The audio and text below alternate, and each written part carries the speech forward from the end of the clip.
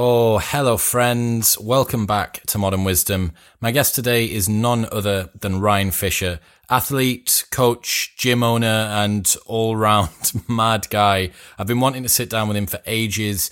Ryan's backstory is one of those tales that just doesn't sound real. From being one of the top BMXers on the planet, to moving to Hawaii to become a pilot, to moving back to the US and becoming part of the Olympic bobsleigh team, and then getting injured and then missing it, and then going to regionals for CrossFit, and then being homeless and living out of his car.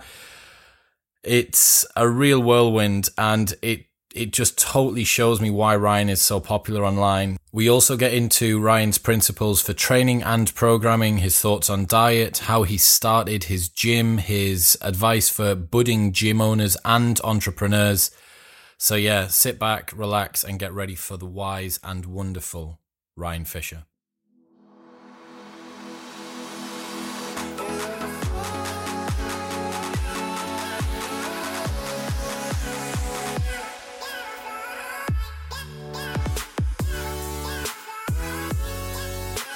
Ryan Fisher in the building. How are you, man? Super excited. It's been a long time coming. It's been a very long time coming. Me and you have missed each other like 3 different times, time zone problems, but I've got you, I've locked you down. How's the bicep? How's the injury? Oh, well, actually, that is coming along. I have like maybe 3 more weeks until I can kind of cut loose. But right now it's been one hell of an experience. I've never had to stay so diligent about something for so long. Like I've literally had to like do nothing for 2 months. And then after that, it's been very, very light weights for the last like month. And I'm just like dying to get after it again. But yeah, I think it's been good for me though, because I've been getting after it for such a long time that to have a little bit of a break's probably good. You probably given other bits of your body a rest as well. Yeah. Yeah. It's interesting. I've had a little bit of an injury as well. And one thing that was a question that's come through in my mind was, who are you without your fitness? You know, without that endorphin kick every single day. It's like being on a drug for all your life and someone taking it away. For me, it was more like my whole life is fitness in terms of like my business and like things that I sell and everything. And like, I feel like me looking good is part of all of that. And just like, it kind of gave me a little bit of stress and anxiety. And then I was like, well, wait a second. Like all the stuff that you've made, you've already made. You don't like need to currently look amazing in this exact moment. And then like there's other things that you want to do that have nothing to do with that. And I've spent this entire time kind of focusing on those things. And I don't think I would have gotten as far into some of these other projects that I have if it wasn't for the injury. It's a good way to kind of force fitness out of your life for a little bit and give you time to focus on other stuff, right? Yeah, for sure. Cool, man. So first off, how do you describe what you do? Someone says, hey, friend, I've met you at an event. So tell me who you are. What do you do? That's funny because I get that question a lot because everybody knows that I do a lot of things. So I'm always like, shit. I guess I tell everybody that. I guess the short part would say I'm a fitness entrepreneur, but usually I say I own a bunch of fitness companies and I own a social media agency. That's usually what I say. So I do have books that I sell that do very, very well. So there's probably like almost 10 different books that I sell like daily. And then I have my Earn Your Carbs Challenge, which is, it used to be the Carb Cycle Challenge and then the Keto Cycle Challenge. And now I'm just turning it all into just the Earn Your Carbs Challenge. And you get to pick which way you want to go. So if you like high fat diets, then Keto Cycle is the way to go. If you like high carbs, then the Carb Cycle is the way to go. And you just pick it. And I get these people in a group on Facebook. We do live Q&As together. They get all this information. I've created a website that you put in your daily energy expenditure and all the numbers and stuff pop up. It's custom to me.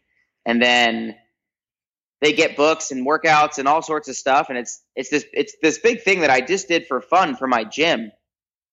And I would post them on social media on my CrossFit Chalk Instagram, because that was my first gym, was my CrossFit gym. And people were like, I want to do this challenge. It looks really good. And I was like, all right, well, why don't you Venmo me or PayPal me? And then all of a sudden, like all these people were Venmoing and PayPaling me, and I couldn't keep up with it. I'd be sitting home on my phone and I'd be like, oh my God, well, this person, and I have to let him into the group. And before I knew it, I'd be on my phone all day for like $2,000 for the month or something. And I'd be like, man, there's got to be a better way to do this. So eventually I started to figure out a better way to do that. And now the challenge is it's a little bit easier to purchase and a little bit easier to manage. But as I got better at that, I realized that there was a better way to sell your products as well. And I got into like social media kind of marketing. And then from there, I just created the marketing agency that kind of helped me in the beginning. I had all those people quit their job, and then we kind of just did it for other people. Yeah. So now a lot of my really good friends who are like kind of big in the fitness industry, I run all their ads for them, and I just take a percentage of that, of the sales, so that everybody seems to want to work really, really hard to get that person to make money. So in short, a lot. I created that agency basically to help other people. And then I have my stuff that's all helping at the same time. And then I run my gym. I live here in Orange County, California, and I run my gym every day. And I run the Instagram. I run the Instagrams for both. Is that still you? You haven't outsourced the Instagram to anyone else? Nope. Wow. It's, you get to your sort of size of kind of workload, and sometimes you've got the social media assistant you dictate across the room. They put the post up or whatever. I have someone who does like stories for CrossFit Chalk, and then they'll answer some of the DMs, but I always make the post. That's an interesting takeaway for gym owners. There'll be a lot of gym owners listening, a lot of athletes listening, people who maybe have aspirations to own their own facility eventually. And it's interesting that you've held on to that, this sense of connection between you and marketing. So with the posts for the gym, they're so important to me because what you say is going to resonate with somebody on some level. You might say something like, sometimes I'll talk about like why we do hip thrusts. And I don't think that my person that works the desk can, really talk about hip thrust in a way that makes people want to do hip thrusts. I don't think anyone can talk about hip thrusts in a way that makes anyone want to do hip thrusts. That's signal, like split squats, man. No one wants to do split squats. Yeah. But then I'll also write like, well, hey, like if you do you follow CrossFit? Do you follow Chalk online programming or whatever? If you don't, then, blah, blah, blah, blah. And like, I don't think anyone's going to want to take, pride and initiative into saying these little things that kind of hook people in. Mm-hmm. So I always do the post. And there's definitely days that go by where I'm just like, I'm so fried on my own Instagram that I just don't even do a post. It happens for sure. I don't think I made one yesterday. My own Instagram is a beast. So it's like, I'll answer at least 100 DMs a day. I always do a post no matter what. I always do my stories. No one's ever answered a DM in my Instagram. I mean, that's how we connected, right? I'm hustling you, slide into the DMs, and we finally get the date right for this. So yeah, I got a friend, George McGill, who talks about that. He says the barbell strategy for certain things, like all in or all out for a lot of things, get the people that do the stuff that you're bad at to take that over and then continue to double down. So yeah, what I want to do, I want to have the definitive guide to Ryan Fisher's life. Right. I want anyone that follows you online, and for the people who don't, you have an very interesting background. And you hear these stories on your Insta or social media or whatever, little separate bits, little chunks. And that obviously sort of ties people in. But I want the full Monty, right? I want start to finish. Tell us how we get to you being sat here in front of me in Orange County. Where do you want to start? Let's start at childhood, man. Where are you from? Oh shit. All right, cool. This might take a while, by the way, for your listeners. Man, that's what we're here for. But I'm good for it. So, childhood, I lived in Toms River, New Jersey. It's a little beach town, central part of New Jersey, all the way on the East Coast. It's obviously a lot farther away than I am right now. And as I grew up, this is actually part of the story, is I always felt like there was something wrong with me in my family. I grew up in a big family. I have 5 brothers and sisters that I lived with in a house, but then I have 3 other sisters from my dad's side. None of us have the same 2 parents at any point. I didn't know that realistically until I was like 18. And then I found out who my dad was when I was 18. And then I met him when I was 24. And when I actually met him, it made a lot of things in my life, make me understand a lot of things. Like I genuinely as a kid was like, I don't get it. I don't know why I'm here. Like I would feel like I'd wake up in the wrong family every single day. Black sheep. It was such a strange feeling. And it took until I was 24 to figure out why I felt that way. And basically as I grew up, I was always just like a fucking madman. Like my mom bought me a bike one year for Christmas and I just never put it down. Like I would ride everywhere. Like I remember getting like flat tires on my bike and having to call my mom. And at the time I had this giant monstrosity of a phone, and it was like, it was a prepaid phone, and I had like 10 minutes on it, and I'd call my mom and I'd be like, hey, I'm all the way out here. I need you to pick me up. I got a flat tire. And she'd be like, that's like a 35-minute car ride, which like on a like bike 20 miles or something. On a bike would be like, super far. And then she'd come get me and be like, what is wrong with you? Like, you're 12. You're not allowed to ride your bike this far.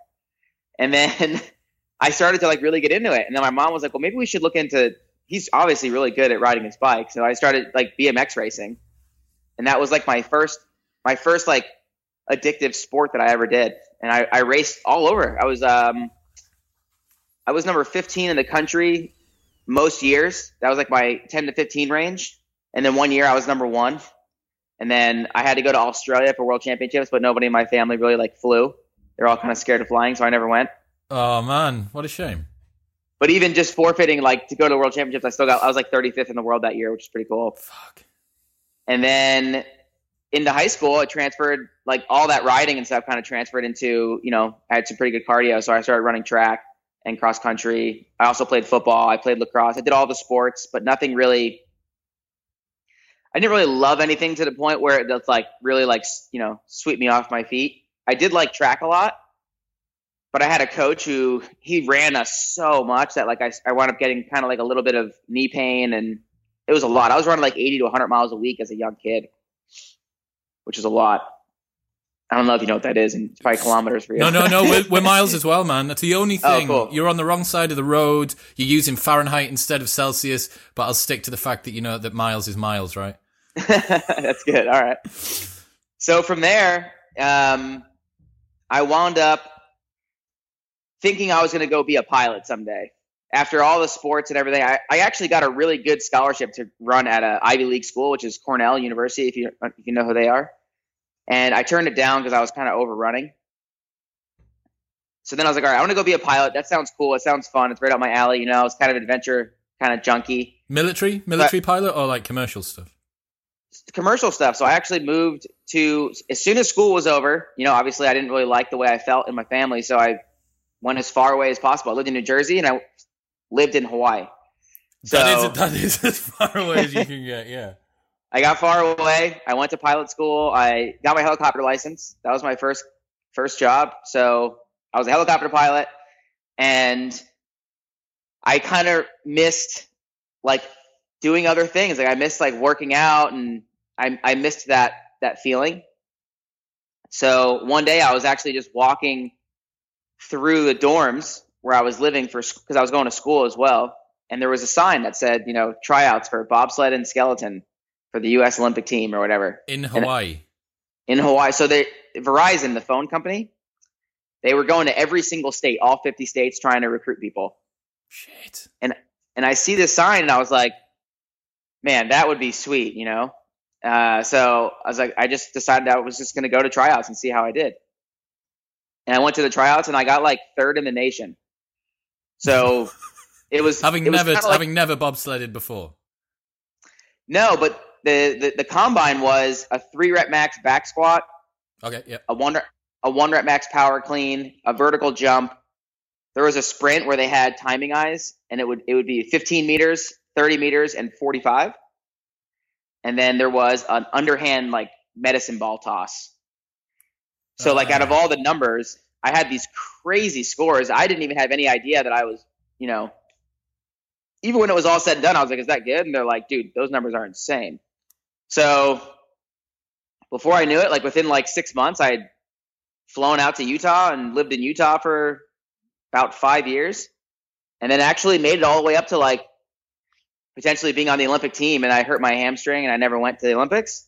Fuck. I know. So that's twice now that you've got essentially next to the top. How old are you here? Like 22, is that age? Yeah. Right around there. Cool. So that by the age of 22, you've got to the top flight in two very different sports. One's on ice, one's on a bike.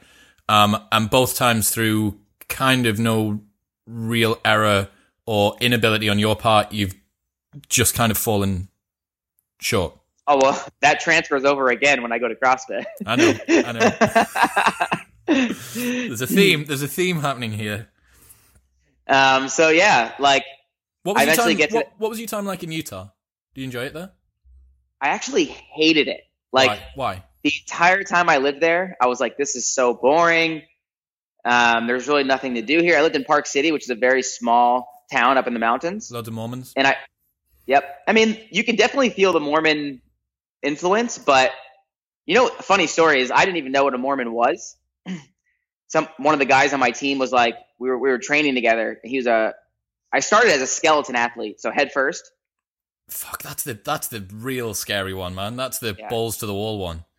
I wasn't big enough for bobsled yet. I was only like 165 pounds. Okay. 160, 165 pounds. I was pretty small at the time. And the only thing I qualified for was skeleton at that time. So in the beginning, I started at skeleton camp and was with these kids who all did skeleton. And this one kid who was really, really good, he was telling me he was going to go on a mission. And he's like, hey, I'm going on a mission and I'm going to be back. I'll be gone for like 2 years. And I was like, a mission? Like, you're going in the Marines? And then you and Tom Cruise? And he's like, no, I'm Mormon. I was like, yeah, but a mission is like military stuff, right? And he's like, no. He's like, do you know where you are right now? And I was like, no, I have no idea. And then he tells me like what Mormon people are. Cause I had no, thank God he told me though. Cause I went on some dates with some girls where it made a lot of sense. So, so after all that, where am I now? So I'm in Utah. Yeah. And then as I get older, now I look back and I'm like, man, I really messed it up because Utah is a really cool place. There's all these hikes to do that I'm into now and all these great places to see. And it's an amazing place actually. And at the time I was one of those people who was like 1,000% into something and didn't care about anything else. Mm. And I look back now and I see the younger version of myself in my gym, the manager of my gym right now, this girl Summer, she's so into CrossFit. It's the only thing that matters and nothing else matters. And I get that. Like I was there for everything I've ever done. And I just think I'm like, man, if you'd have just brought in a little bit more flexibility into your life, like you just liked a few other things, I think you'd be better because there's years of my life that I almost don't even remember because I was so strict on my life. Like I didn't go out. I only ate this. I only went to bed at this time. Like I always worked out. Like everything was so structured and I didn't even care about anything else. I was like, I don't give a fuck. I'm just going to be a machine until I just win everything. Isn't it interesting? So we love athletes that are at the peak of their sport, right? You look at someone like Eddie Hall, world's strongest man, but he was adamant that if he'd kept going for a couple of years, he'd have been divorced from his wife and probably dead from a heart attack. But as the people for whom sport is everything they've got or everything they want, they have to make those sacrifices because if they don't, you'll get outcompeted by the Eddie Hall of bobsled or the Eddie Hall of like skeleton or whatever. But you are right, like when you look back, the benefit of 2020 vision in hindsight is that you can always think, fuck, if I'd sacrificed 2% of that, I could have benefited maybe 20% of life. I could have done a hike. I have a friend who lives in Utah and out of her front door, I saw this video and it's just total normal neighborhood, but the background's just mountains, like some Lord of the Rings shit. And I'm like, that looks so amazing. But obviously for you, you were like, nah, head down, crack on. And that's the sacrifice you got to make. But like you say, with hindsight, it's more challenging. Yeah, I look back and I'm like, I really wasted some years for sure. But I mean, for me at the time, I would tell you that I was happy and I was doing what I love to do. And that's really the trade-off. I wonder as well, if you'd changed that, whether you would have been happy. You now, in that life, might have been happy with the change-up, but you then didn't want it at all, or you'd have done it. Do you know what I mean? No, I don't think I would have. I think I probably would have been miserable. I would have been like, you're taking me out of what I think is best for me right now. Fuck you, older Ryan. Younger Ryan knows what he's doing. Okay. Yeah, there's such a different definition of what happy is now. It's unreal. So I guess from there, I start to realize that, I don't want to do this again for another 4 years, right? The Olympic, nobody gives a shit about my sport until the Olympic year. Even World Championships is like the exact same thing as the Olympics, and people don't realize this, but like the World Championships that happen every year for skeleton, bobsled, skiing, snowboarding, everything is the same thing as the Olympic year. It's just that you don't have the whole world watching. And for us, for the sliding sports, we like to call them, skeleton, bobsled, luge, nobody was there for world championships. Nobody was there for the national events, like none of that stuff. So there was really no allure during that time. So to stick it out for another 4 years to potentially get to that moment and potentially get injured again or something was very scary to me. And I was like, no, let's maybe just like go into the military, to go be a pilot like I originally wanted to do, or I'll do something else. Like now that I'm this really great athlete, maybe I'll do like special forces or something like that, just because to be in a helicopter doesn't seem like it's probably best suited for me at this moment. So I started looking into all the special forces branches, like the Army, the Navy, the Air Force, all this stuff. And a friend of mine said, you should really try doing CrossFit. I think that it's a great training tool for anybody going in the military. Even if you're going to go in and be a pilot, you still have to get through boot camp and stuff. And it'd be great to have this under your belt. So I walk into a CrossFit gym, and the owner of the gym, his name is Tommy Hackenbruck, if you know who this is. Mm-hmm, mm-hmm. The year I walk into his gym, he had just gotten second place at the CrossFit Games. So I didn't know who he was. But as I walked in, I saw his eyes lock on me, and he was like, oh, this guy. Like, he could just tell, because I was like really, really fit from bobsled. And I think I was almost like 200 pounds at the time and just jacked. And my entire CrossFit career, I've been probably 175 to 180 pounds. So I was a lot bigger than I am now. And I remember walking in, and he saw me, and we had this intro class together where he gives me we just do like a pretty basic workout. And there's 5 other people that are there for this basic workout as well. And after the workout, I remember he's just looking at me, and he's like, dude, I need someone like you to train with. And I'm like, well, I don't know how to do any of this stuff. I'm just here because I heard that this was going to be cool. I wanted to go in the military. And he's like, well, if you agree to come at like certain times, like when I train, you don't have to pay for a membership, and you can help me train for events. And I think this might be something you really like. Is this in Utah? This is in Utah, in Yep. Salt Lake City. Got you. So I decided I was no longer going to do bobsled anymore, and I moved from Park City to Salt Lake City, which is like 30 minutes down a giant mountain. That's the most like Utah direction ever. It's like, go 30 minutes down the mountain, you will find the city. So the city was there, and I'm living in the city, and I'm finishing my degree at the university, and I go to this gym and I meet him. So then we just start training all the time, and probably within a few months, I had articles about me all over the place that I was like this freak athlete, and everybody was excited to see me go to regionals and excited to see me go to the games. And you can look up old articles. I was like the dark horse athlete and all this stuff. And it kind of gave me a big head. I was like, oh yeah, I'm going to fucking crush this sport, So I went to my first regional, which would have been, had I gotten top 3, I would have went to the CrossFit Games. And it was almost like everybody was like, oh, Ryan's definitely getting top 3. And I went and I got like 14th because I had absolutely no idea how to compete. Like I was insanely good, but I had no idea what I was doing. Like handstand push-ups, for instance, you had to flip up on the wall and do a handstand push-up, with your butt facing the wall. And I would lay on my stomach and walk my stomach to the wall and then do handstand push-ups. Because I was too scared. I was too scared to flip. I had never done that yet. Okay, yeah. And I saw the workout, and the first workout that really screwed me for the whole thing was a 1,000-meter run, 30 handstand push-ups, 1,000-meter row. That's it. Which simple. Is such an easy event now. People would kill that. Now it would be like 100 handstand push-ups and then 1,000-meter row. So I get on the wall and I walk myself up and start doing handstands, and the guy's like, dude, no fucking rep. Like, what the fuck is this? So he's like, you have to flip up. And I'm like, dude, I'm like terrified. So like, I try to flip up, I had done it at the gym a few times and I just never liked the feeling, but I got it done. And after that event, I knew I was basically fucked. So now I should just have fun and just enjoy the moment. And then after that, I was like, well, fuck this. Like, fuck the whole military thing. I have to come back and I have to own this, So the next year I came back to regionals and I got 4th place. Oh shit. One outside of the games. And it was because what regional is Utah? It was Southwest at the time. That was the regional. But then I moved to California because after that second year? After that first regional, I moved to California. Got you. So I moved to California because I figured no matter how the next year went in CrossFit or whatever, I still wanted to go into the military. So all the Navy SEALs and stuff were training in San Diego, in California. So I moved to San Diego to train with military guys. And then during that time, I kept doing my training for regionals, and I got a job at a CrossFit gym. So I moved out to San Diego. I start training, and I go to the regionals, and I wound up getting 4th place, which sucked.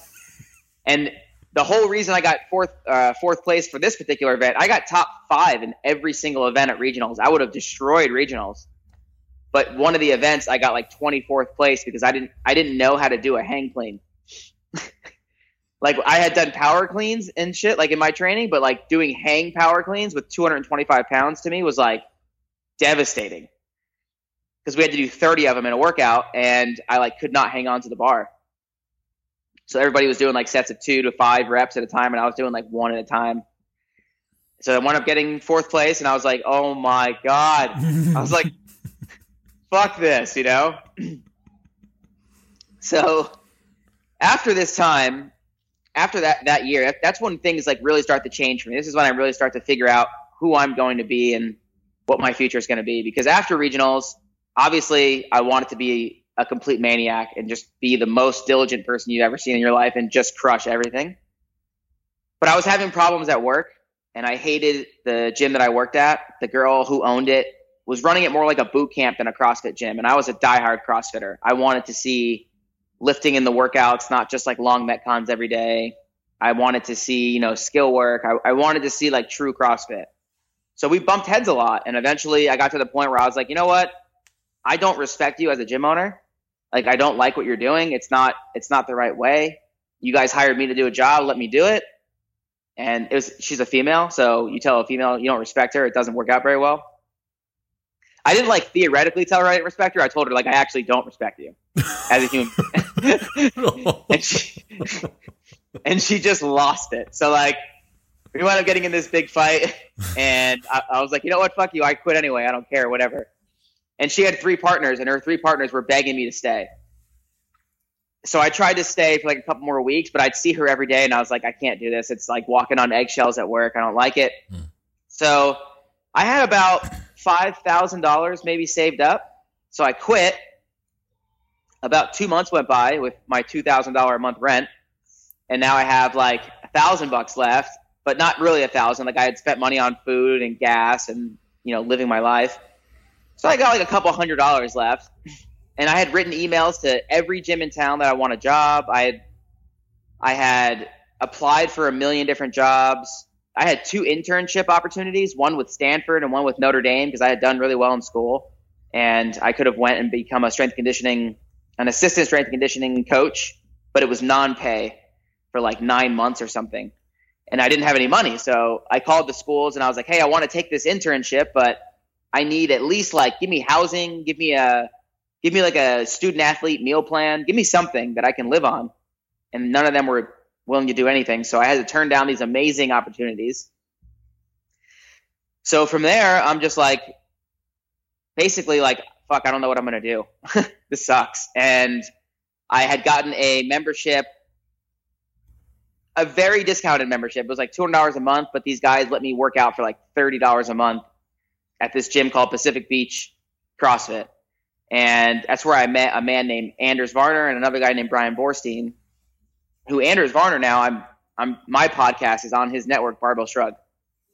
So when I first met him, you know, they're going off my resume, and my resume says, you know, I just gotten 4th place at regionals. I was a helicopter pilot. I was on the Olympic bobsled team. Like, this guy's a freak.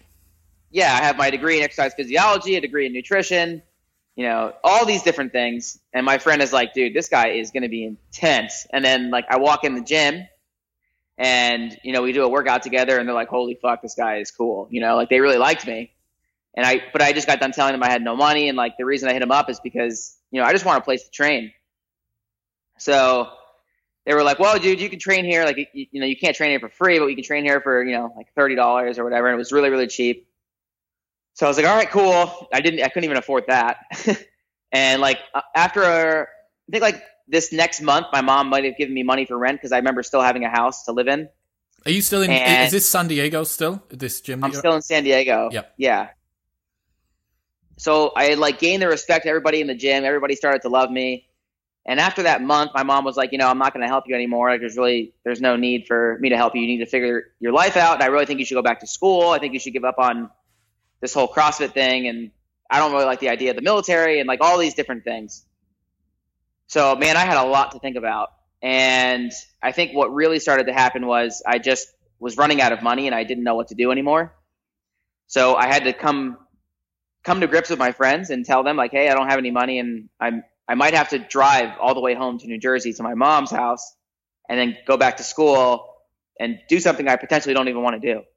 So everybody in the gym was like heartbroken over this. They're like, no way, like not Ryan, like blah, blah, blah. We want him to stay. And there was this girl named Erin Dwyer. And she's like, you know what? You can sleep on my couch if you want for as long as you need to get on your feet. But I had never talked to this girl in my life. She just like, everybody seems to like you. I'm a nurse. I'm not home all that much. And, it's there for you.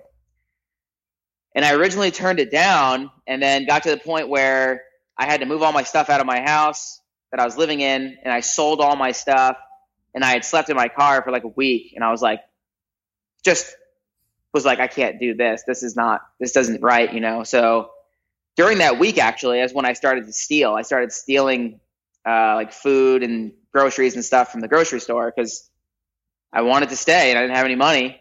Why did you turn it down originally? Why did you turn her offer down? Was it pride? No, definitely not. I was definitely like willing to take people's help. It was just that I didn't realize I was that far down. Yeah. Like where like that was what I needed. I always in my mind I'm like such an optimistic guy, and I'm always like pretty bubbly kind of. I always feel like everything's gonna work out, But like it was that one moment where it was like, dude, it's fucking not gonna work out. You've been in your car for a week. You've been like stealing stuff from Whole Foods. Like you got to take the couch. Yeah. So, and it was also like weird because I didn't know her. It was like I didn't take classes with her. I didn't work out with her. Like I didn't know her at all. Like I knew her about as long as we know each other on this podcast. So I was like, all right, I'm gonna do it, and I wound up sleeping on her couch for like 4 months. It was a long time. And it was a very embarrassing time, like to wake up every day just knowing that you're like in somebody's space and they probably thought you were going to be there for like maybe a month. And now it's like 4 months. Yeah. So that started to feel very, very shitty. And I'll never forget during that whole time, I'll never forget what it was like to go to bed. So like every single night when I would go to sleep, it would just be like full anxiety, just like, why are you even sleeping? Like you don't have anything together. Like you have no reason to wake up tomorrow rather than to work out. Like you're a fucking bum. Like what are you doing? You know what I mean? Like it really like crushed my soul. Like every day I was like, man, like I looked at my resume and I was like, this is who I am, but like this is where I'm at right now and I don't understand it. And it was hard, man. It was really hard to sleep. It was really hard to just like want to show up the next day, but I kept showing up and doing what I did best at the time. And this is when I really feel like, when all else fails, like just keep doing what you love and there'll be a way that it works out. Everybody in the gym at the time had kind of signed me up for this competition called the OC Throwdown. And it was, besides the CrossFit Games, it was the biggest CrossFit event in the world. And you would do these workouts and you would tape your workout and you'd put it online and then you'd get placed, first to 1,000 or whatever. And getting invites was like all the top athletes in the world, like all the best CrossFitters. If you'd been to the games, you got an official invite to this competition. But a lot of them still had to do the open online workouts. I got second in the world on these online workouts. And it was the first time anybody had ever seen me work out who hadn't been to regionals. So like social media wasn't that big yet. It was kind of like just starting. I think Instagram had like just started. So I would go crush at regionals and the only people who would know me are like, the local crowd. But now the whole world knew who I was and they were like, wow, this guy's insane. And like at the time, I never worked out in shoes. I always worked out barefoot because I had one good pair of shoes and I didn't want to ruin them. So I'd always just take them off. So like all of my old videos, I'm back squatting. Everybody was really into the 20 rep back squat back then. And I'd be doing 20 rep back squat and like like 365, 375 pounds, and I'm barefoot. And like sweaty feet on a slippy floor. There was one time I did 335 and I lost count. So instead of 20, I did like 30 reps. And I have all these things like recorded, and I would start putting them on Facebook, and people were like, this guy is insane. Because like no one had numbers like that in CrossFit. Like, yeah, like strongman and all that, I'm sure it was going on everywhere. But in CrossFit, man, I was snatching 275 when like 225 was cool. And like I was back squatting 500 pounds when 365 was cool. Like I was so beyond the numbers. And then all of a sudden I started throwing down like insane Metcons. I was doing Fran in under 2 minutes. You know, I was doing Grace in like a minute, you know, like just crazy, crazy things. Like everything was unbroken. I was like 2 minutes faster than everybody on Helen. Just crazy stuff. So everybody was really, really excited to watch me go to those Throwdown and actually compete. And then I get my letter that says, hey, you know, welcome to the Throwdown, and, you know, you got to sign this out, like fill this out and then pay. And it was $200. And I was like, $200? I was like, there's no way I can go to this. So I just let it go. And I get a phone call like a month later from the guy who's throwing the event. And he says, hey, like, you never filled out the thing. Everybody wants to see you. And I'm like, dude, I'm really embarrassed to tell you this, but like I am legitimately, like I have nothing. I'm sleeping on some girl's couch. To be honest, I've been stealing food for like 4 months. Like I genuinely have nothing. And I'm like, the no shoes that you see in the videos, it's not a joke. That's like real life shit. So he's like, well, all right, I understand your situation. We'll comp we'll make it free for you. And if you win, you just pay me back. And I'm like, all right, cool. You know? So I get all excited. I'm like, all right, I'm going to go to this big event. This is going to be crazy.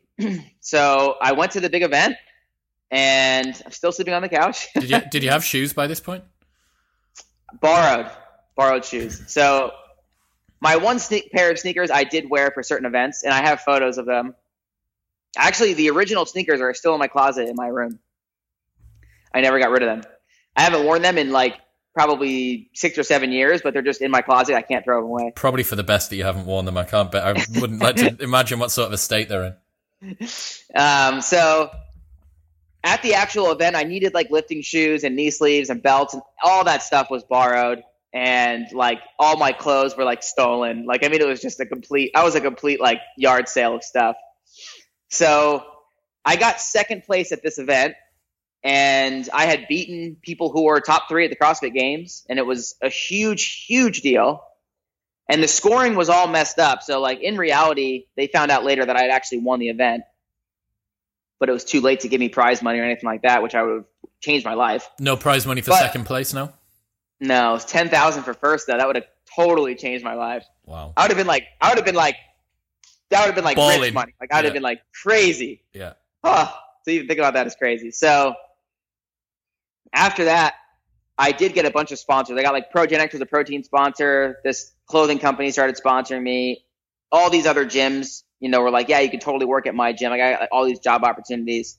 So I wound up moving to Los Angeles, and I did not like that experience like at all. I did not like living in LA. I didn't like living in the city, especially Los Angeles. It was where I was at. Like, obviously I didn't have a lot of money. It was very poor and like just super grungy, dirty. And the gym that I was working out at they weren't very known for being a very good gym. They were kind of, you know, Ronnie Teasdale? No. He was kind of a badass at the time, where he was very controversial type of person. He wrote a big article once about how like fat people were ruining the world and like ruining the gene pool and like. Okay. Yeah. This guy's intense. So CrossFit really hated him because he wrote all these crazy controversial articles, and he was an amazing athlete. Actually, he had gone to regional several times and almost went to the games as well. But now you have, you know, me linking up, going to his gym. I start like coaching a ton of classes, start saving up dough. And then I wanted to train more. So I started getting more into like personal training. And I'll never forget the first time, because I don't think I'd ever made more than $25 an hour in my life at that time. And I'll never forget having this kid come in. He was like an actor, and he was getting ready to be on an Apple commercial. And he wanted to look look good, right? And I'm like, all right, yeah, well, you know, you can come in, you got to come in like 3-4 days a week, and you know, we'll do this and this. And I showed him like what we would do, like a strength template and all this stuff, and he was all excited. And he's like, well, how much is it? And in my mind, I was like, dude, I would be so happy if I just got like $50, but I didn't have any money. I'm like still coming out of this hole of no money, and I'm like, it's $100 a session, and like I really don't like to work with people unless they buy at least like 10 up front, because it lets me know that you're committed. And I remember him just being like, yeah, like no problem, you know. And then after we got done talking, he walked away. And I'll never forget. I went inside the bathroom and I just started like screaming. I was like, oh my God. I was like, I'm about to make $1,000. This is insane. So that feeling just like never went away. So I started just selling people on personal training all the time. And I was like, started getting really good at it. And then eventually, after about a year, I had saved up $60,000 in cash. Like I had paid for all my expenses. And I had $60,000 saved. Where are you keeping $60,000? Shoebox under the bed? No, I put it in the bank. Oh, right. Okay. I wasn't like investing in it or anything. It was just sitting in a savings account. Got you. So I wound up at one of these competitions that I went to during that time. I met with this kid named Kenny Leverich, and he was a CrossFit Games athlete. And he was just like begging me to come move down to Newport Beach where he lived, which is where I live now. And it's obviously a much different vibe, totally different place. So I'm on the beach now, and it's more of like a town type of feel, like more like family-like and stuff. It's not like grungy bums running around the neighborhood type of place like where I was in LA. So obviously I loved it here, and he got me a job at the gym that he worked at. So I moved, and I was only there for I think I was there for like a year and a half before I decided to open my own gym. So my time in LA and that year and a half, that was when I had $60,000. So all of that time. And I met these two guys that I was personal training at the time who looked like bums, by the way. Like they looked like total normal dudes. They always even sounded normal. Like I never heard anything crazy come out of their mouth. And they just always asked me what I wanted to do with my life and blah, blah, blah, because they always saw something in me that they just thought that I had a little something extra than the other coaches. So I was like, well, I would love to own my own gym, but there's so many around. Like at the time, the Orange County area, which is where I live, we had like a record. I think we had 16 gyms in the area, like in a small 10-mile radius, like not very much. So to open a gym here was like considered madness. So I told them that. I'm like, well, I'd love to own my own gym, but there's 16 here. Like, what do you want me to do? And he's like, well, I think that the person sells the gym. So like, I think that you would be fine. And I'm like, I disagree. I feel like people come because their friends are here or because it's the closest one. So if that's all I have to work off of, I want to make sure that when you walk in, there's no way you walk out. So if you guys give me $1 million, I will open a gym. And they were like, fine. Like it was nothing. And I was like, okay. So it was literally that simple. Like to them, it was just like, okay, go find your space, go fucking pimp it out, and let's go. And I was like, wow. Okay. So like within a couple of weeks, we had found the space. It wasn't even for rent. The CrossFit Chalk gym that I own right now was a real working gym at the time. And we gave them, at the time, they wanted $200,000 to leave because they had put $700,000 in like upgrades to the building. And they're like, we'll leave if you give us this much money. And we're like, no, we're not giving you a penny more than like 50 grand. So eventually they took it. We took over the space. And then I created what now is CrossFit Chalk. And I did not need $1 million. I needed like 250 grand was like still more than I could spend pretty much at the time. But I did need money for like salaries and pay and like what if we didn't make money for a year, like a lot of different things. But the gym is like a legitimate $1 million gym, which at the time was completely unheard of. Like after I opened my gym, I was in almost every single CrossFit magazine immediately. Like the way that it looked and like the way that I was running it and all this like was completely unheard of at the time. What was different about it? When you walked in, it looked almost nicer than like an Equinox, but it was like a functional fitness gym. I had all of the competition plates lined up against the wall on a rig. Like $30,000 in competition plates, which at the time, doing my due diligence of other gyms and what they had and what they were offering, like everybody had at the time the rubber plates. Nobody was putting in these expensive plates. Like if I put rubber plates in, my whole gym would have been $7,000. And everybody was all about starting in your garage and then eventually going to a small space and then a bigger space and like going step by step by step. And I was always like under the impression the gyms that was really doing well, like all the gyms that are doing well, you have like Soul Cycle, you have Barry's Boot Camp, you have, I don't know, whatever you guys have by you, but like they're big franchise gyms and they never come out and they're like, you know what? Let's just start this Soul Cycle in a garage. And then if it gets bigger, we're going to go to this small space. And then if that gets bigger, we'll go to a really nice space somewhere and see what happens. They're like, no, let's just fucking go to the nice place now. Let's put 50 bikes in there. We're going to fill it. Like, how do you feel when you walk in a gym and there's 2 rowers and 4 kettlebells and you're like, it's $200 a month and we're going to do this? And you're like, what? Doesn't make any sense. So like that to me always blew me away. And I was like, if I ever get to open a gym, I'm never going to do that. That seems absolutely ridiculous. So, I decked the whole gym out in all the nicest stuff. I had 10 assault bikes. I had 10 rowers. I had fucking like 80 kettlebells, all these dumbbells, like stacks of dumbbells. Like at any point, anybody in class could have any weight they want, and I would never have to worry about not having enough equipment, which was always embarrassing as a coach because you'd have a workout with an RX weight, and then like half the people couldn't do it. Do you remember when? Do you remember when the 22.5 kilo dumbbells came out? Was it 17.1 or 18.1? And there was like, you were seeing all these videos going out online of someone with like a 15 kilo dumbbell with a couple of plates duct taped onto the end of them. Yeah. That was ridiculous. So like, also CrossFit really fucked that up though, because like everybody in the free world had like 45-pound dumbbells, but nobody had 50s. And I was like, even now I have this giant stack of 45s and a giant stack of 50s. And I'm like, do I really need 2 stacks of a 5-pound difference? But yeah. That was Rowe trying to make some money. They probably had tons of 50-pound dumbbells sitting around. They're like, fuck, what do we do with these? Guys, no one's using these 22.5 kilo dumbbells. What can we do? Dave, mate, is there any chance that you could... Yeah, brilliant. Thank you very much. Cheers. There's Dave Castro. We've got like a Rogue t-shirt for every day of the year. Oh yeah.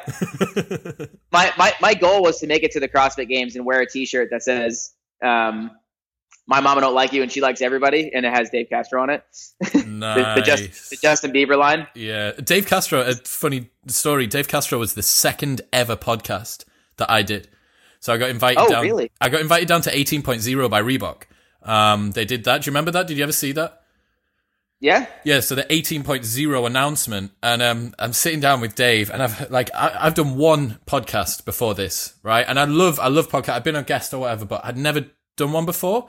And you sit down, and Dan Bailey was coming up after Dave. So Dan Bailey was number 3, and Dan's already met me. Hey man, how's it going? This, that, and the other. And then Dave's he's kind of a bit, I don't know, intimidating to kind of speak to, and I didn't really know how it was going to go. And then just before we started, Dave was like, so what are we doing here? And I was like, oh, I'm about to record a podcast. Dave's like, don't really do podcasts. I was like, right, okay, well, I'm just going to get you to count to 5 for me, please, Dave, if that's okay. And I just kind of steamrolled through that.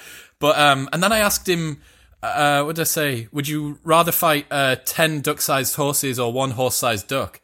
And I was just asking him whatever I could think of to like try and lighten the mood a little bit. And I asked him about who would you not want to face out of the CrossFit Games in the Hunger Games, and he was like, I don't know what that is. I was like, it's kind of like Battle Royale, and he went, Battle Royale? Do you mean WWE? And I was like, no, Dave, where have you been? Do you not watch any movies? Yeah, he hasn't really been to a lot of places, I don't think. No, he's kind of in his. And world. He's not a happy man, so. Anyway, he was interested in the difference between him and Dan. Then Dan comes out, and Dan's just like super funny, super relaxed. But yeah, so you're in the gym. You've opened the gym. You've got $30,000 of weights, plates, and bars, and all that stuff. Yeah, and I mean, I probably spent about $100,000 on equipment. $100,000 probably on equipment, and then I put like maybe another $100,000 into like the build of the building, just like painting and changing things, making it nicer. My bathrooms were like $250,000, but I didn't have to do that. There was the person before us. That was part of the money that they wanted to get back. So now I have like theoretically about $1 million gym. And my first day open, I had like 100 members. And I didn't even do any pre-sales. I just like opened and everybody came. Because during that time, I was posting on Instagram because Instagram was just starting to get big. And I started posting like, hey, I just bought 30 grand in Olympic lifting plates. Here's the space before all the weights. Here's, where we are in town, which is like a really nice commercial area. And everybody else was in industrial areas.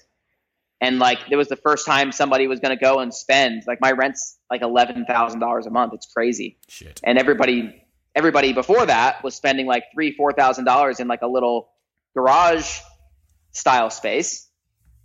So I'm in this nice area. Everybody sees the gym all painted and pretty. Then they see the weights come in. Then they see all these rigs and all this stuff, all the rowers, all the bikes. They're like, holy shit, this place is going to be insane.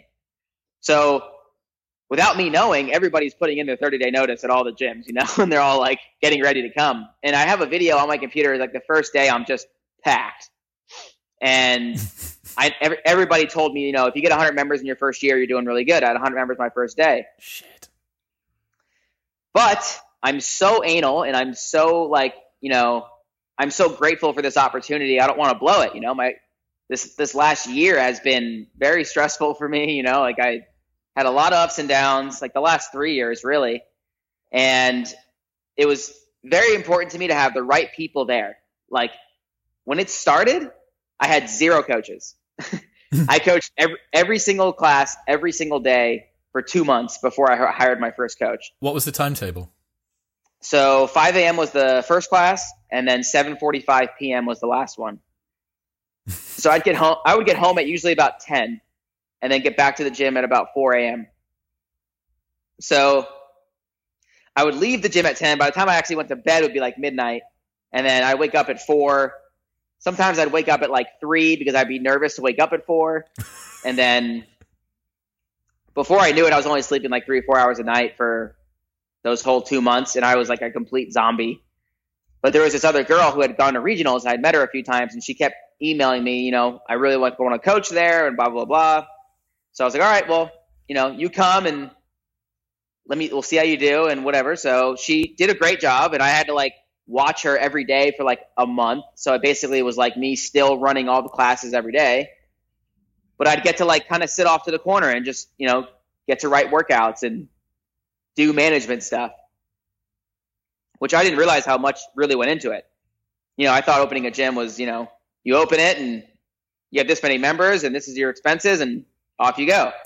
It's not like that at all. So people always ask me about opening a gym now. And I'm like, please, for the love of God, do not open a gym. Like you genuinely just don't understand. And I was so lucky in my opportunity. And like, something tells me you don't have the same luck that I had at that moment, because just like the height of CrossFit, the height of my career, like the insanity of what my gym looked like, the fact that Instagram was climbing at the time, I had so many things in my favor that people just don't have now, that for you to replicate that is almost impossible.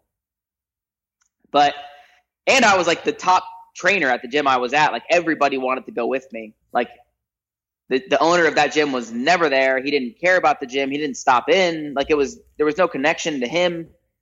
So when I left, it was just natural for them to come. I think like 40 people probably came from the gym that I was at before. And then everybody else just saw us on Instagram. So that was like kind of all going on. And during this whole situation, I'm still training for regionals. And everybody still wanted to 4 hours sleep a night. Yeah, and everybody still wanted to see me go to the games and all that. But the year prior to this was when I actually threatened to murder that judge in front of everybody. Yeah, tell us that story. So this was before the gym was open, and this is while I'm still saving money. I understand that in the future I'm probably going to open a gym, and like my whole life before that time, I just got done being homeless, like all these different factors. Like CrossFit's my life, basically.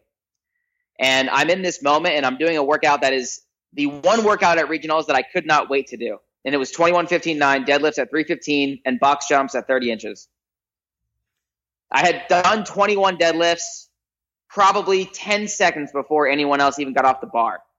Because 315 to me at the time was nothing. Like I had a 600-pound deadlift. I was probably the only person in CrossFit that had a 600-pound deadlift at the time, and 315 to me felt like 225.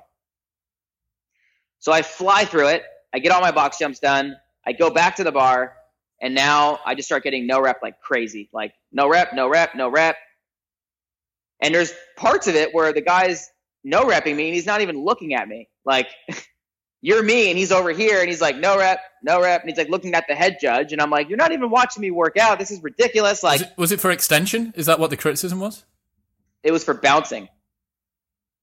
They said I was bouncing the weights.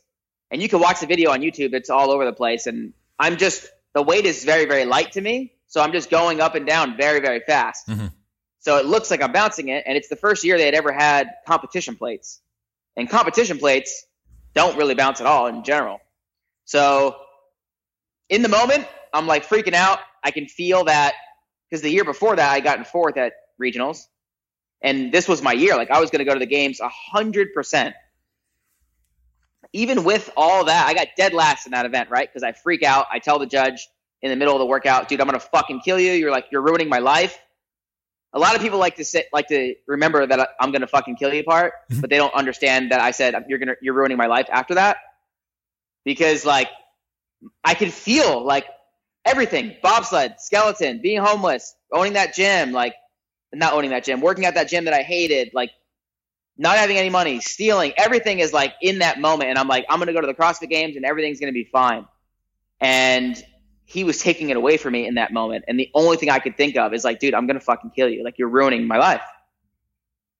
And I guess I like screamed it and scared the fucking guy and he was like freaking out. And then basically they had to make an example out of me. And like afterwards, like Dave Castro comes over and like publicly humiliates me and like points to me and tells me that I'm a terrible person all over CrossFit. And they exploited it all over the website. Like Ryan Fisher is, completely out of line and a maniac and blah, blah, blah. I got last place in the event, obviously, because they would never give me a rep. So I eventually just like did like 100 deadlifts instead of 45. And then I wouldn't sign the paper at the end. It was just like a giant fucking ordeal. So after that moment, I was considered the maniac for CrossFit. And then opening my gym actually seemed even crazier at the time because now there's 16 gyms in the area. I'm the complete maniac guy that probably nobody wants to go to his gym because you look him up and he looks like Johnny McEnroe. He's like fucking smashing tennis rackets everywhere.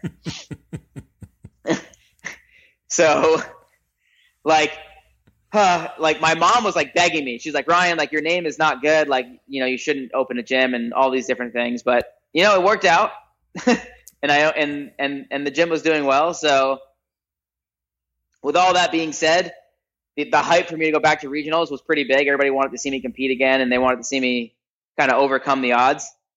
And that was when I thought that I'd wear that Justin Bieber shirt. My mom don't like it. She likes everyone. Because my mom fucking hates the guy, and she actually called him one day and told him how much she hated him. Your mom rang Dave Castro?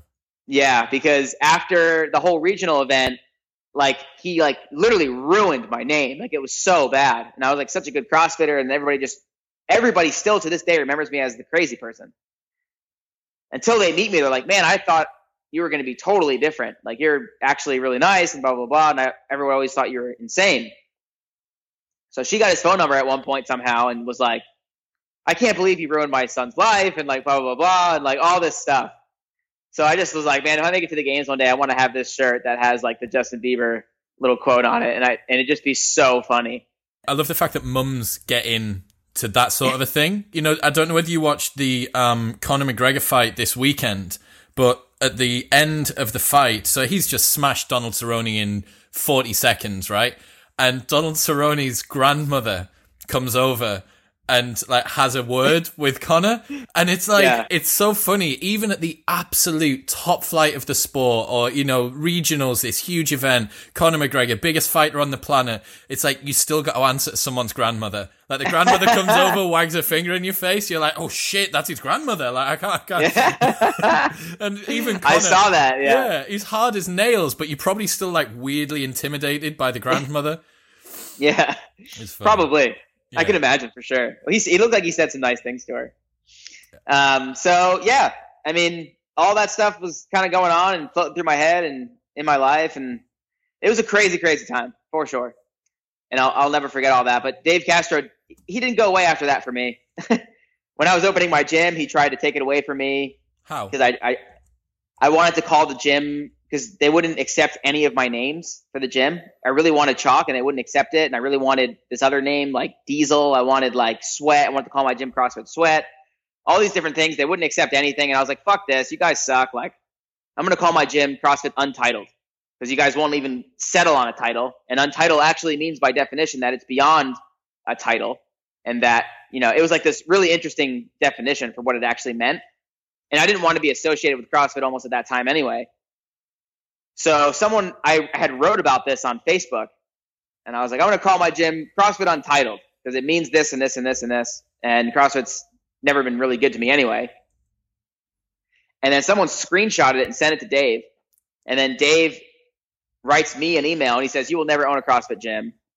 You know, so you can get rid of this name that you want to call it and, you know, basically go fuck yourself. So I'm like, all right, well, there goes that. I guess I'm just opening a regular gym now. So I write to Kathy Glassman, which is Greg Glassman's wife at the time. And I say, hey, you know what? I'm actually not going to be opening a gym. Apparently, Dave is actually really upset with me.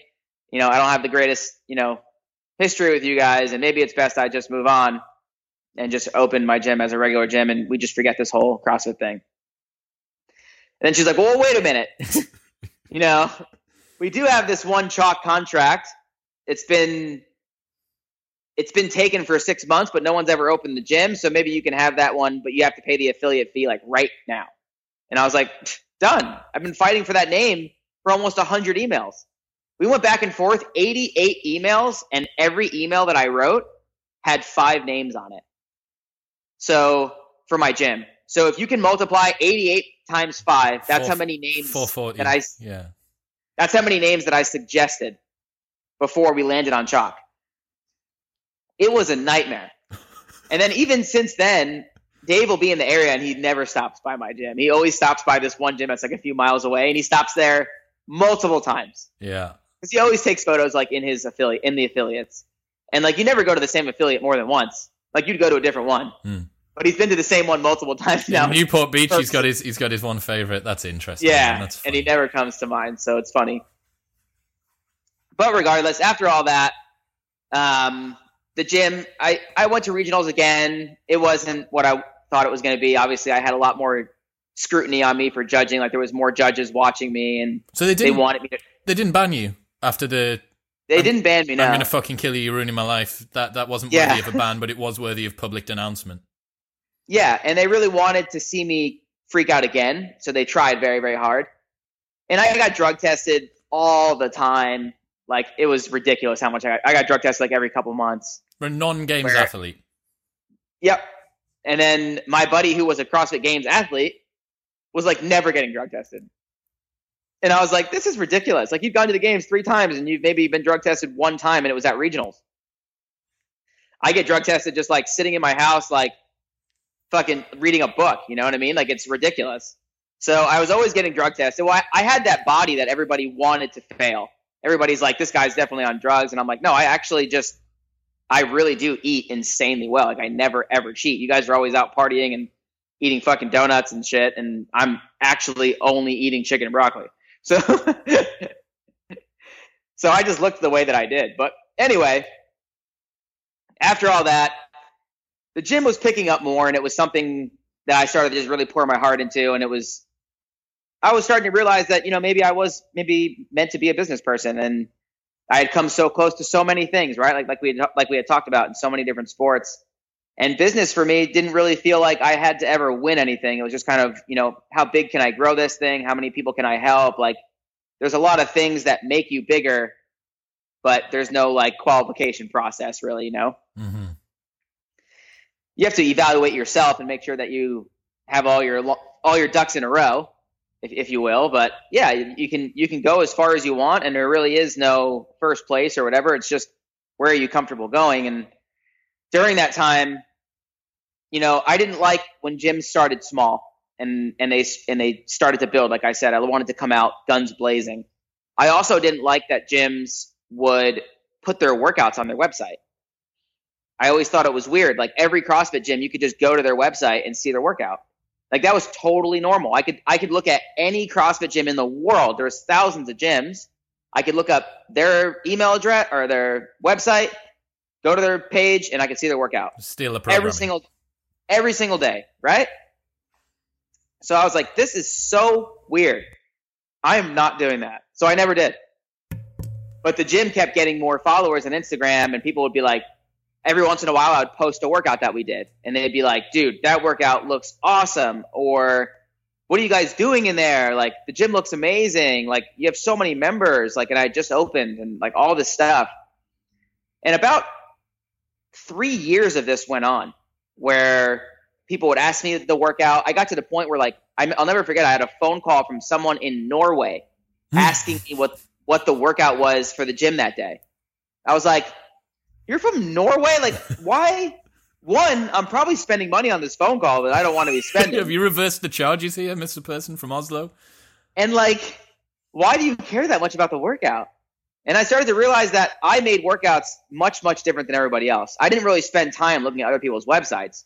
But when I realized what I was making, I realized it was much, much different. And I had a drop-in who this lady would drop into gyms all over the world for work. And she was like, this is my favorite gym. It's the best program I've ever done. You really should put these workouts online and charge people. And I was like, all right, I'll give it a go, you know? And I was like, I'll charge everybody like $100 a month or something. And my friend was like, nah, I might not want to do that. That's kind of a lot. Like maybe like $20, something really cheap. And I'm like, $20? You know how long it takes me to do this? Like, you out of your mind.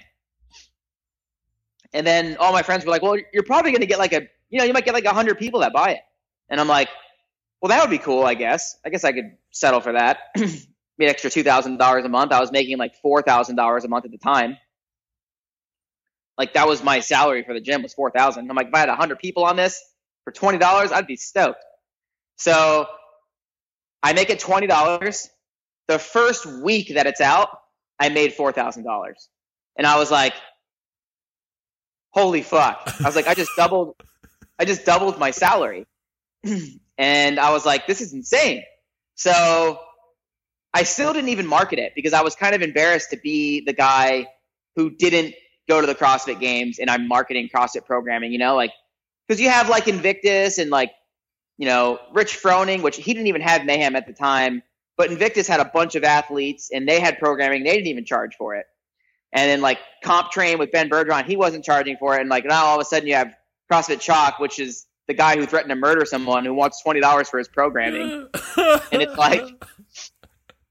like, dude, I don't know about all this. And I'm like, well, fuck, I just made $4,000. I think a lot of people really, whether I'm this person who murders people or not, like people really like my workouts. So they're good workouts, yeah.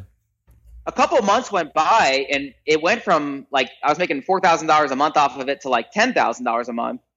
And I was like, wow, like maybe I should market this thing. Maybe I should actually talk about it.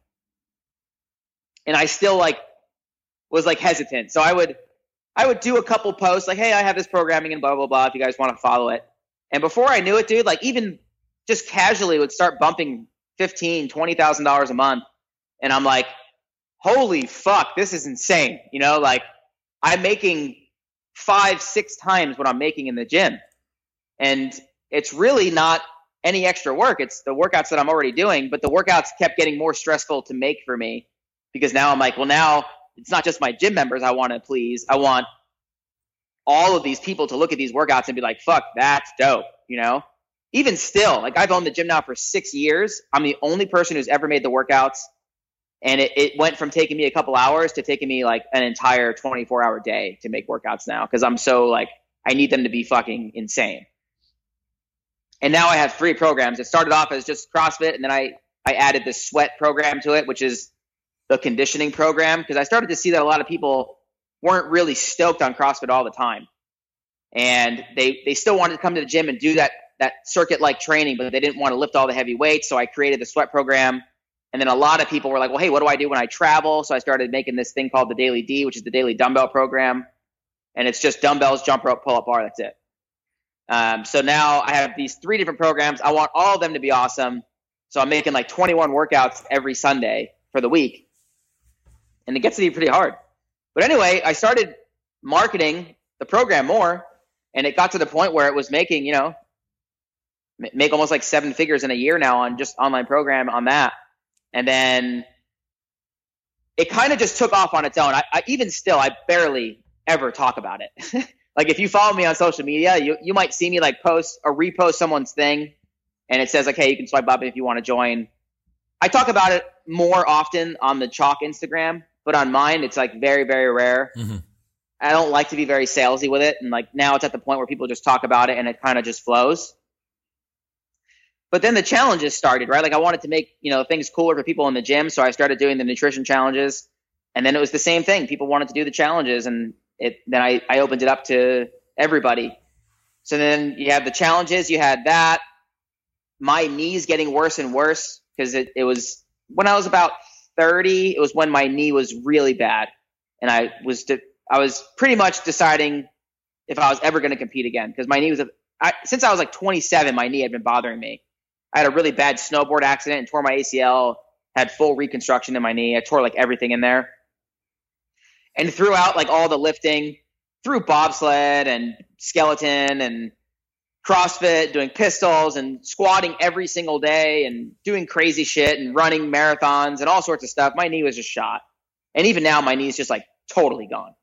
So I started training differently in my own training, and I started bringing in a lot more bodybuilding stuff. But I loved the sweat of CrossFit, and I loved like the bikes and the assault bikes and just dying. So I started mixing together some old ideologies I found in some old articles from this guy named Pat O'Shea from the 70s. And it's kind of the original methodology that Greg Glassman took over and created what we know of as CrossFit today. So I started taking a lot of these things and I mixed it with bodybuilding, and I started creating this thing called high intensity interval bodybuilding, because I loved that term, HIIT training. It was like the most Googled term. And I was like, well, how can I spin off of that? So I was like, all right, well, I'm going to take everything I love about CrossFit and everything I love about bodybuilding, and I'm going to mix the two together, and I'm going to call it high intensity interval bodybuilding, and I'm going to call it HIIT instead of HIIT. And then that fucking thing exploded. So I kind of like stumbled upon everything. And when people ask me like how everything actually happened, I tell them I actually just wanted people to stop emailing me and stop contacting me. So like the CrossFit program was to stop emailing me and stop asking what the workout was. So I made that. The nutrition programs were all because people kept asking me if they could do what we were doing. And I was like, all right, well, I need to figure out how to stop all these emails. And then people asked me what I was doing with my programming. And I was like, all right, well, this is what I'm doing. So here you go. Here's an ebook. You can buy that. That was like my first ebook. And then all that shit just took off. And it was really just a way to get people to stop talking to me. And then lo and behold, I become a podcaster, and now I talk for a living. I know, yeah. Man, so I did a podcast. I did a podcast quite a while ago that was about a reality TV thing that I went on, and it was precisely the same. It was the fact that loads of people would say, "Hey, man, so what was it? What's it actually like on Love Island?" And I was like, "Right, I'm going to do this podcast, and now for the rest of time, all that I ever need to do is send them one YouTube link." It's like, there you go, that's an hour, and I've just scaled the response. One thing I really want to delve into is what makes your programming different? Do you have some principles that you stick to? There'll be a lot of coaches listening, a lot of guys from the UK, a lot of guys from the US, and they'll be thinking, fuck, like I want to upgrade the way that I program for my gym. I want to make the members feel gassed when they step in. It's going to be different. What is it? So, yeah, and I actually just made a video about this on my Instagram yesterday.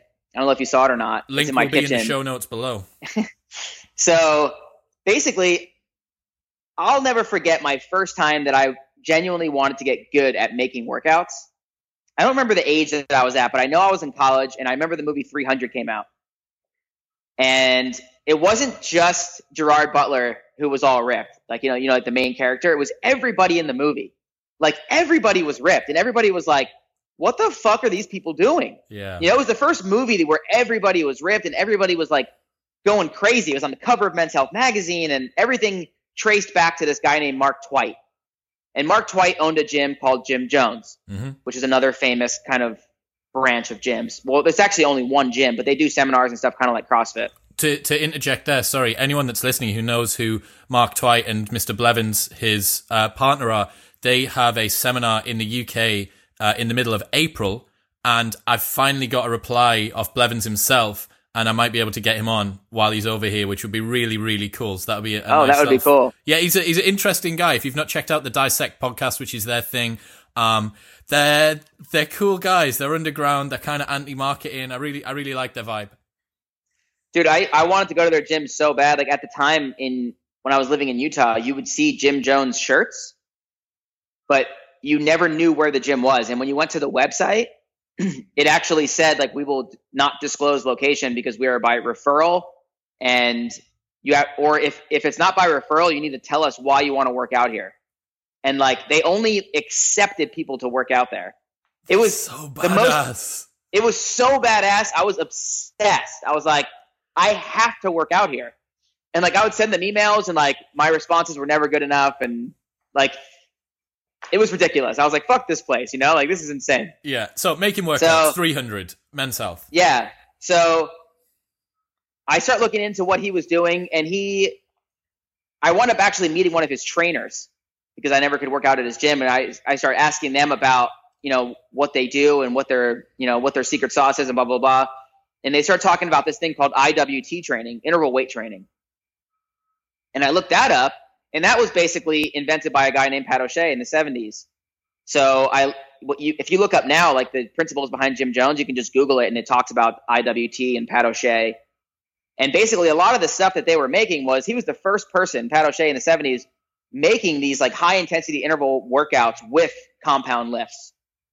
So I know all this information at that time. I'm going to school through exercise physiology. I understand the body. When I'm done with school, like I'm pretty smart. I wind up being on the bobsled team. I wind up doing 10 years of CrossFit. I wind up owning my gym for 6 years. All these different factors that come into play. I trained tons of different athletes, football players, wrestlers, UFC fighters, all sorts of stuff. And I come to like one conclusion, right? Over time, we're all going to get injured at some point if we're going to be sport specific. If we're all going to do CrossFit, we're going to get injured at some point. If we're all going to do UFC, we're all going to get injured at some point.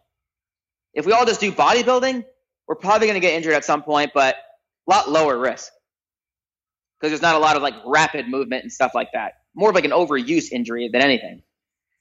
But all of us are in this weird place where we all mentally like to be fucked. We all like to be in this crazy, ridiculous conditioning base where like we just like to die, right? And that's why we're listening to this podcast. Probably everybody who's part of this has at some point been on the ground covered in sweat. And all these other athletes, they like doing football and UFC and all these things because there's a lot of grind to it. So I mixed together the old school IWT stuff, the things I liked about CrossFit, the things I didn't like about CrossFit, I got rid of, right? In my training, like, you don't see a lot of overhead squats. You don't see a lot of handstand push-ups. You don't see a lot of muscle ups. I have them as advanced options for people who are like, they really want to be good at CrossFit. Like my CrossFit programming, there's advanced options almost every day. And I like to fancy like both crowds, the competitor and the person who's just doing this to look good and they just love functional training. So that's what makes mine so different. And I'm also a big fan of maximizing my time. Like I always thought it was weird that people spent 15 minutes doing a clean and jerk and then they would have a 15, 20 minute conditioning piece. So I'm like, well, why don't we do an EMOM where we're doing, like the other day, we literally just 2 days ago, my workout for the day was on the first minute you do 15 burpees, and on the second minute you do 3 clean and jerks. And then after 3 minutes, you go to 2 clean and jerks. And then after 3 minutes, you go to 1 clean and jerk, but you're always doing 15 burpees. So in like a 20-minute window, you had done 150 burpees and you had built up to a 1 rep max clean and jerk. Mm-hmm. And then other days, I'll do something where it's like a front squat and a rope climb, or like a front squat and like a lateral lunge, like a leg superset. Or I'll do like the first piece we'll do like 5 heavy strict press into like 10 dumbbell bent over rows into 50 double unders, minute rest, and you keep going through that sequence for 15, 20 minutes. So it's like a whole compounding superset. So I'm a huge fan of doing supersets. And the reason for that is people are here because they want to do a workout that takes limited time and gets them out the door. But you're my responsibility when you walk out the door. When you tell someone where you work out, I want you to be proud of where you work out. And when you say my name and my facility, I want to make sure that we're doing the best that we can for you to look the best you can. Because if you look mediocre, I'm going to feel mediocre when you tell people you work out at my gym. So I'm not going to just give you some little 15-minute piece. I'm going to give you like a 15, 20-minute compounding piece with a bunch of other stuff. And then we're going to do the same conditioning that everybody else does, but in my own format. Even when I think about conditioning, I think of way different factors than other people. I can't stand when someone has a conditioning component and there's something in there that slows you down. Well, like, there's like 15 wall balls. Maybe it's like 15 wall balls, 15 toes to bar, 15 power cleans at 135 or something like that, right? It's like, all right, well, 15 wall balls I get. 15 toes to bar, you're not going to have very many people hanging on the bar for 15 reps. So let's go ahead and take that down to like maybe 7 or 8. And then power cleans, like 15 is kind of a lot in that aspect because you're going to be sitting there doing one at a time. And let's say it's a 10-minute AMRAP. Now you only got like 3 rounds of this workout, like for most people, right? So let's go, 15 wall balls, 7 toes to bar, 5 power cleans. And then I'll go RX Plus option and I'll do 15 wall balls, 10 toes to bar, 7 power cleans, and I'll make it 155. Something like that. Rather than just write that original workout, I'll write 2 different versions of it. And I think that it gives it the stimulus that it needs for both crowds. What are the sort of adaptations that you're seeing from this sort of a workout? Because there'll be some people, you got a power lifter who's listening, or a weightlifter who's listening, and they think, well, you're gonna drop down that top end power. You're not going to be able to do a true 1 rep max if you've got to do 15 burpees in between each round. Or you've got someone who's maybe more into the monostructural side of things, and they're going to think, well, you're not going to be pulling so much on the rower if you've got to do wall balls or deadlifts or whatever in between. So what are the sort of adaptations that you see? So that's kind of like what Pat O'Shea's thing was back then, was that you could actually lift maximal loads even with the conditioning component mixed in. And I just did, Wendler. Have you ever heard of the Wendler template, which 5-3-1 method? I just did a Wendler 5-3-1 method. Granted, I've had this gym for 6 years. I've had members online for about 2.5 now. And I created my first Wendler template that was mixed with IWT format from Pat O'Shea from the 70s. So the first week, for instance, you have your deadlifts. It's 65, 75, 85%, like on your first week of lifts. There's a little bit heavier percentage on week 2 and 3, and then week 4 is your recovery. Mm-hmm. So you're even programming the deloads in there as in 5-3-1. Yep. So the first part, like on week 1 of this particular template, I did every 4 minutes by 4 rounds. So I put a time cap on it, and then I also added a conditioning component in. So I did every 4 minutes by 4 rounds. I did 400-meter run buy-in, and then your deadlifts at that percentage that you were supposed to do that day. And then the next week, I did a 20-cal assault bike buy-in, and then your percentages for your deadlifts. And then week 3, I did a 500-meter row buy-in, and then your percentage for the deadlifts for that week, and that's the max out week.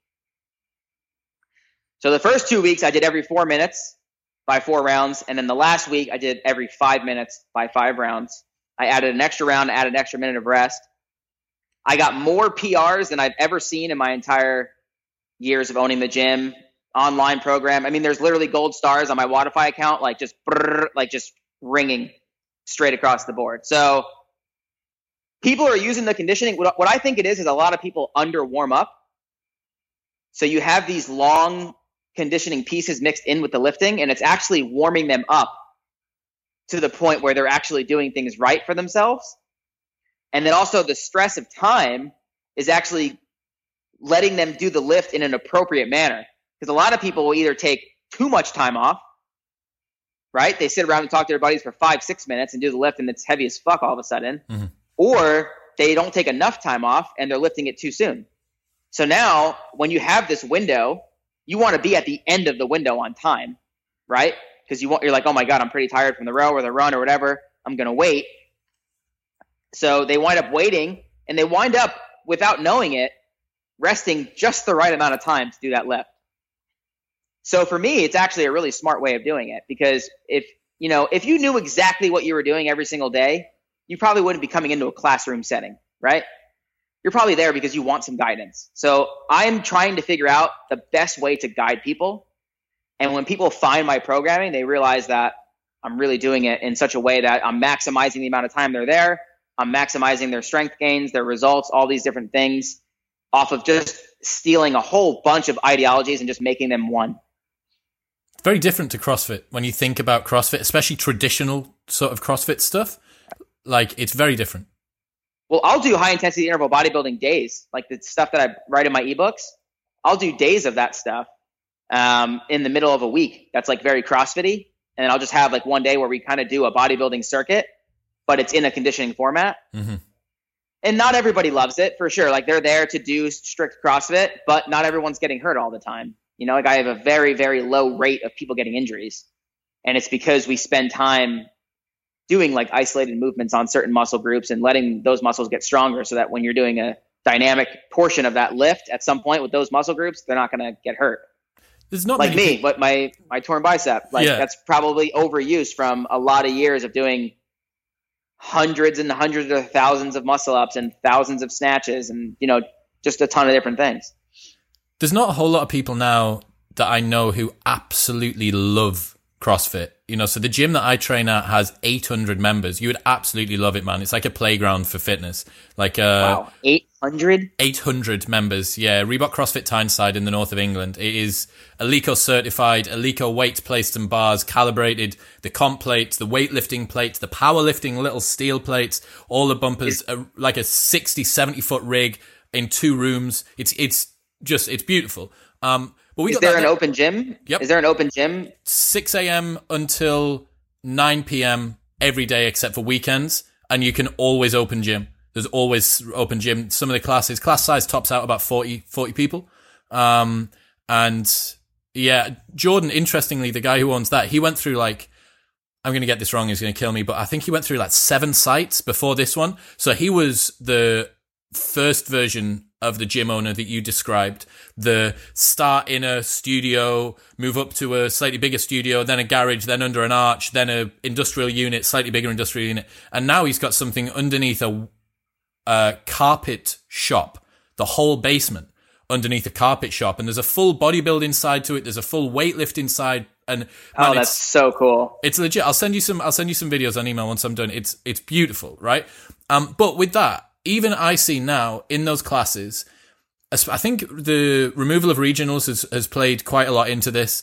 But people aren't in love with CrossFit. I think they're in love with the sweat. They're in love with the community. They're in love with a lot of the things that CrossFit really brought together and created as a community.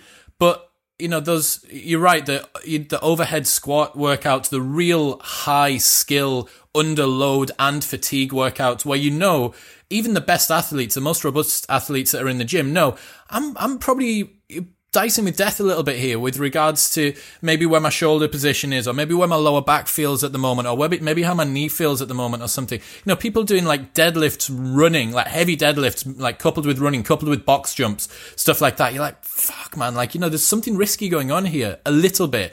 And I wonder how much you can sacrifice on that pure CrossFit side. You know, the golden era 2009, 2010 programming CrossFit, sacrifice on that and then get back in terms of safety, get back in terms of, you know, the hypertrophy response, which is what anyone who says that they do CrossFit and don't want to be in unbelievable condition is lying to themselves and lying to the people they're talking to.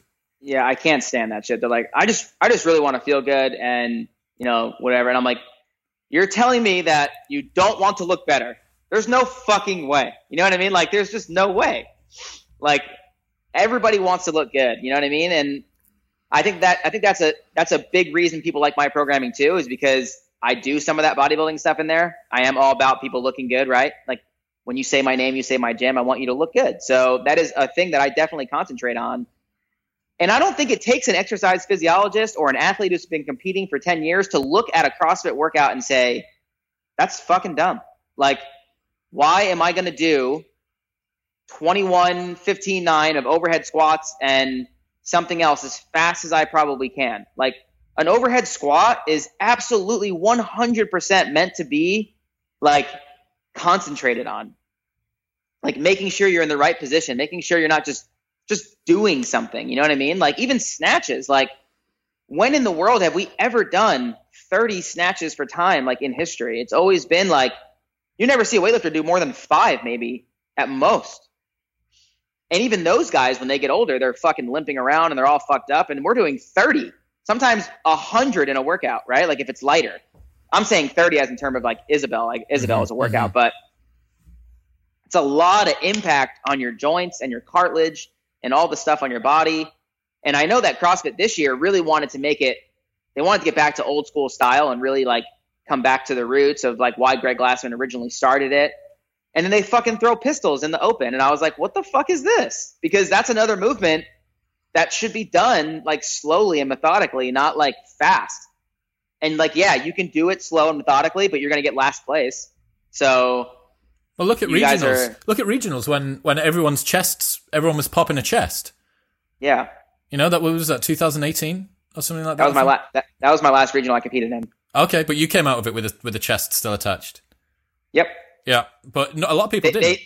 They say that everybody who tore was like potentially on steroids. Yeah. So I was like, all right, I passed. Again, I passed. That's the litmus test. You guys never believed me. Yeah, I know. Until now, when I've still got my pectoral attached. Yeah, interestingly, there was a couple of powerlifters I'm friends with, and they said that a pec tear is like a route 1 identifier of someone who is on PEDs, especially when they're going into the squat, bench, deadlift, right?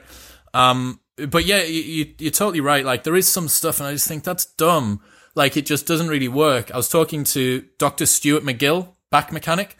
So good friend of mine. I went and stayed with him in Canada last year, and I was talking to him, and he said he once saw a CrossFit athlete who had 9 bulging discs. I think the total number of vertebral bodies that you have is 17. So it's like more than half of the gaps between, and that includes like all the shit that's right up here, right in the back of your neck, like more than 50% of, and this was just compounded over time. And you think, what the fuck is going on here? Dude, I remember one of my first, probably my 3rd or 4th regional event, we had to do a 3-rep max overhead squat off the ground. Do you remember that? Yeah, yeah. It was the first overhead squat in history that we ever had to do, but we also didn't have a rack. So we had to clean it, throw it on our back, then pop it up. Dude, people were getting so fucked up trying to throw it on their back. I'm like, and have you ever done so many handstand push-ups in your life? That was just like one example, but here's another one. Have you ever done so many handstand push-ups like in a workout, let's say you did 100, where your neck is like fucked up? Yep. Like, I don't think we should do kipping handstand push-ups ever. And then I also don't think that I don't even think we should be doing handstand push-ups, to be honest. Like there's presses, I think, are such a great movement. And there's no need. I mean, I think if you're doing strict handstand push-ups and you're doing them correctly, I think they're okay. But most of the time it's for time. So like, even if it's strict, you're going to fucking hit. Yeah. And it's like, why are we doing this? I don't understand. Like I walked away from this workout half an inch shorter than when I walked into it. I mean, how cool would it be if the CrossFit Games was just like a 1 mile run for time, you know, like a 400-meter sprint, like all the max lifts, like, and a few conditioning workouts that had a whole bunch of, you know, pull-ups and toes to bar and shit in it, and like maybe a swim and like a bike and stuff like that. But like general events, like what's wrong with that? There's really nothing wrong. Like I know, and you can vary them a little bit. Like maybe one year it's a 5K run and the other year it's a mile and the other year it's like an 800-meter sprint or whatever. Like basic track events, and then, you know, basic lifting, some power lifting, a little bit of gymnastics work that's not like devastating to your body. Like there's a better way to do it. Is that a sufficiently 1,000%? Is that a sufficiently exciting spectacle for the people that are there to watch, do you think?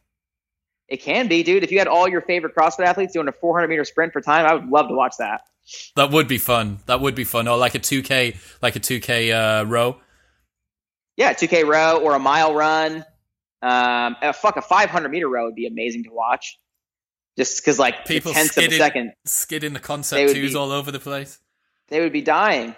Or you've seen like the indoor cycling where they go around the circle. Like you get everybody like that would be fucking rad. Fully gassed. Yeah. Yeah, it'd be awesome. I wonder how much sort of CrossFit set its stall out because it has been going so long, and there is this sense, right, that you got to do more, better, different, harder, faster, stronger, all this shit each year. I wonder if there is a risk there of things getting too intense. This constant requirement to one up the year before. You know, this year we're going to let the audience get involved. This year we're going to get an octopus to pick the balls out of the thing, and he's going to tell us what the workout's going to be. You know what I mean? I mean, I don't know. It's hard for me because I always feel like the last like 2 or 3 years, I'm like, man, CrossFit's getting smaller and smaller and smaller. Like I feel like the excitement level of someone to do CrossFit in my gym is getting less, and the people just want to come in and do this like crazy workout kind of is getting less and less. And I keep thinking that CrossFit's getting less, but there's still just as many people who want to go watch the CrossFit games and buy all the CrossFit shit online. We're just not seeing them every day. But I keep thinking at this rate, I'm like, they have to stop all of this. Like CrossFit Games has to stop. They have to be spending an enormous amount of money for the games and all these things where it's not a lucrative scenario for them anymore. And I keep thinking it's going to happen, and it hasn't happened yet. Keeps on ticking over. The machine keeps on moving, man. It's interesting because you've got CrossFit as a sport, competitive sport, and you've got CrossFit as a training methodology, right? And there's nothing else. No one says, I'm training UFC. They say, like, I'm training... Well, the people that don't know what they're doing might say that. But they say, I'm training MMA. You know? Like, I think that it's the fact that you have... CrossFit as a competitive sport is one thing. But the more GPP kind of foundations of why Glassman created CrossFit is something else. And you're totally right. Anyone who follows... Is it at CrossFit Health, I think? If you follow that on Instagram, it's like they've got models of an old lady's front room and some 60-year-old guy bending over with a 2-gallon milk jug, like doing bent over rows with a 2-gallon milk jug because they're setting their stall out. It's like, look, we're getting back to GPP. We're getting back to the fact that this just makes you better at life. Fitness for life, not life for fitness. And it's interesting, man. I wonder where it's going to go. Look, Ryan, I could, honestly, man, I could go on for, I could dig back into this. If you've got time, I'd love to get you back on at some point soon. I want to delve into a million other things, but we've done, 100%. We've done an hour and a half, man. And it's like, I know, yeah, and you're going to have to go to work. No such thing as me going to work. I just start working. Oh yeah. Well, this is part of work, right? Look, where can people go? They want to check out some of your ebooks and your platforms and stuff. Where should they go? They can probably find everything on my Instagram, which is Ryan Fish, RyanFisch. And I have one of those little link trees in my bio where it has a connection to pretty much everything. Or if you want to follow just strictly the gym stuff, it's just CrossFit Chalk on Instagram. We have CrossFitChalk.com. And then my personal website is JimRyan.com, which is GYMRYAN. See what I did there? Nice. Kind of took the Jim Jones kind of deal. Yeah. But then also, like, everything for me started with a gym. So has some secret Jim underlying Ryan. It's kind of cool. So man, it's been absolutely awesome. Thanks so much for your time. No problem.